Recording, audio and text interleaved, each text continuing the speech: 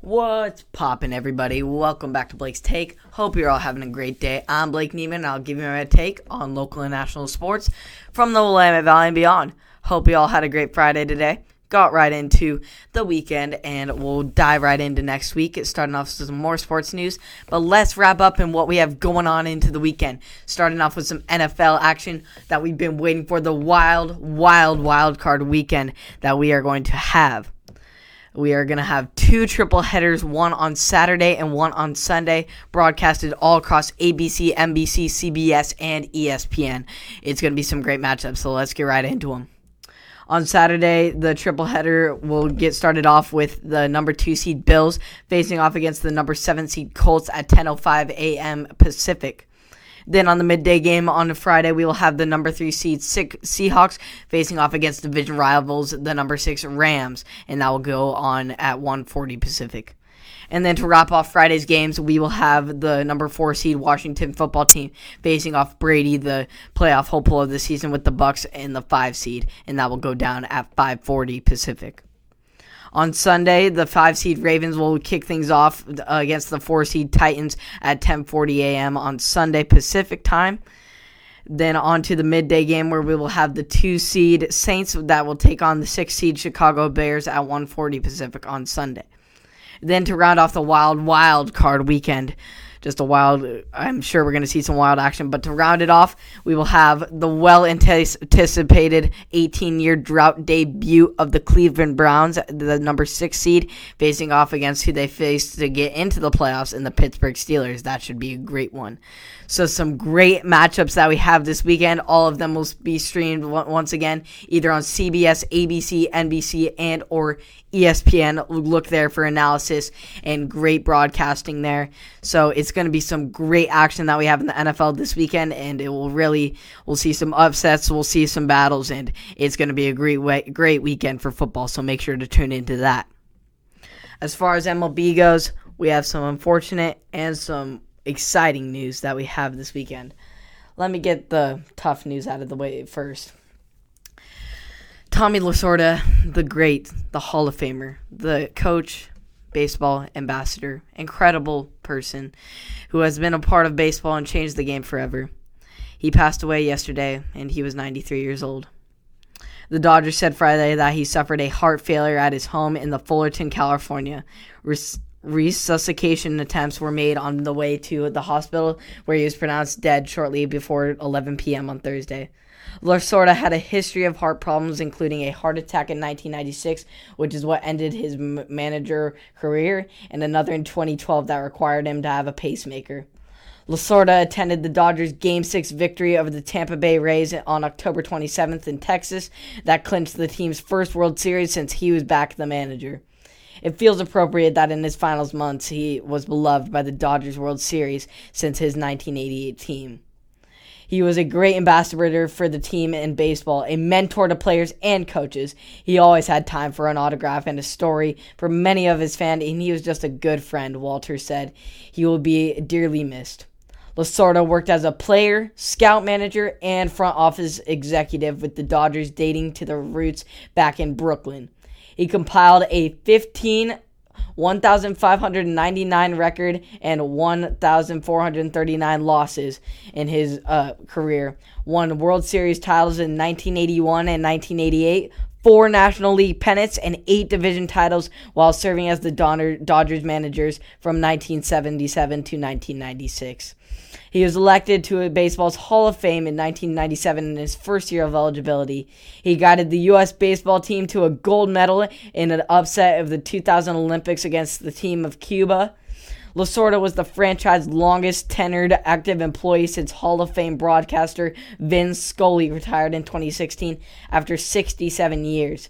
He drew standing ovations when introduced at games in recent years just because of his incredible impact on baseball.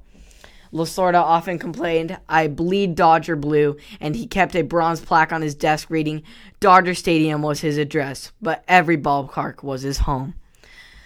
And I love Tommy Lasorda and just all he's done for baseball.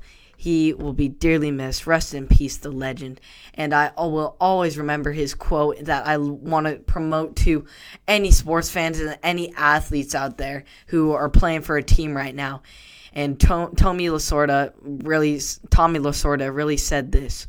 And this is what he said mainly in his time. It's not about what is on the front of your jersey. It's not about what's on the back of your jersey. It's what about on the front.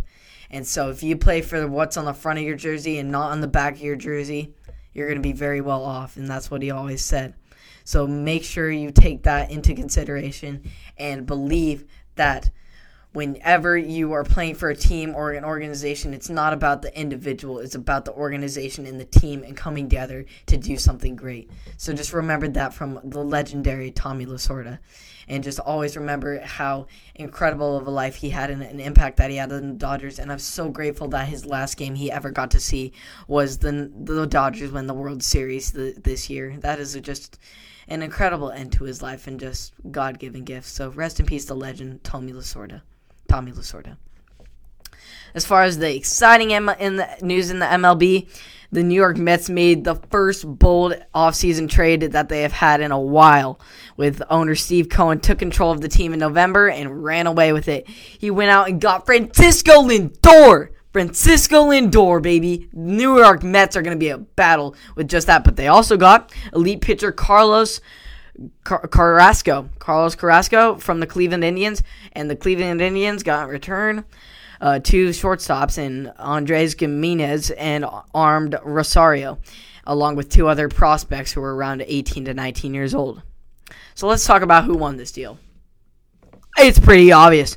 The New York Mets got Francisco freaking Lindor. Francisco Lindor.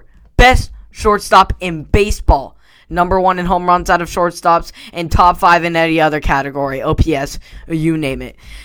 Francisco Lindor, the Mets, absolutely A+ on this trade. They are literally making the pieces just like all of the Dodgers have been setting back the Red Sox. The Cubs are just literally giving away players. And the Padres haven't done well, though. And so when all these teams are holding back, Mets are going to go out and get their players.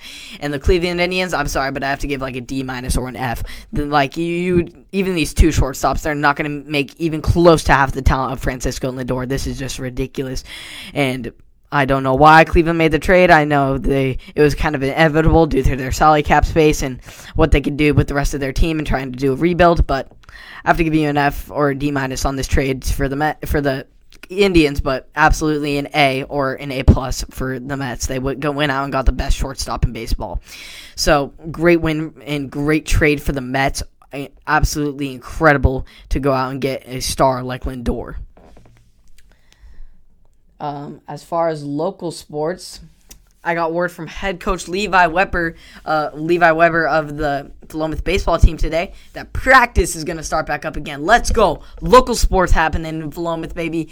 Getting back in action. And that will start on January 18th. So we're less than 10 days away. So let's get super pumped up, everyone. This will be the first time we'll have really any competitive sports action since back in October when the Philomath baseball team was playing, and I was covering that. So make sure to keep updated on that. I will definitely keep you posted on what's happening there, if they're going to have games or something, but I'm definitely going to keep you posted on that because we're going to get sports action back in Philomath, and it's been over a long time since we've had that. So let's get right back into the sports world with that, and that will be some great action that we're going to have this weekend. So thank you for tuning in to another episode of Blake's Take. I appreciate you all who support me on Apple Podcasts, Spotify, and or YouTube, and I will see you all on Monday. Have a great weekend.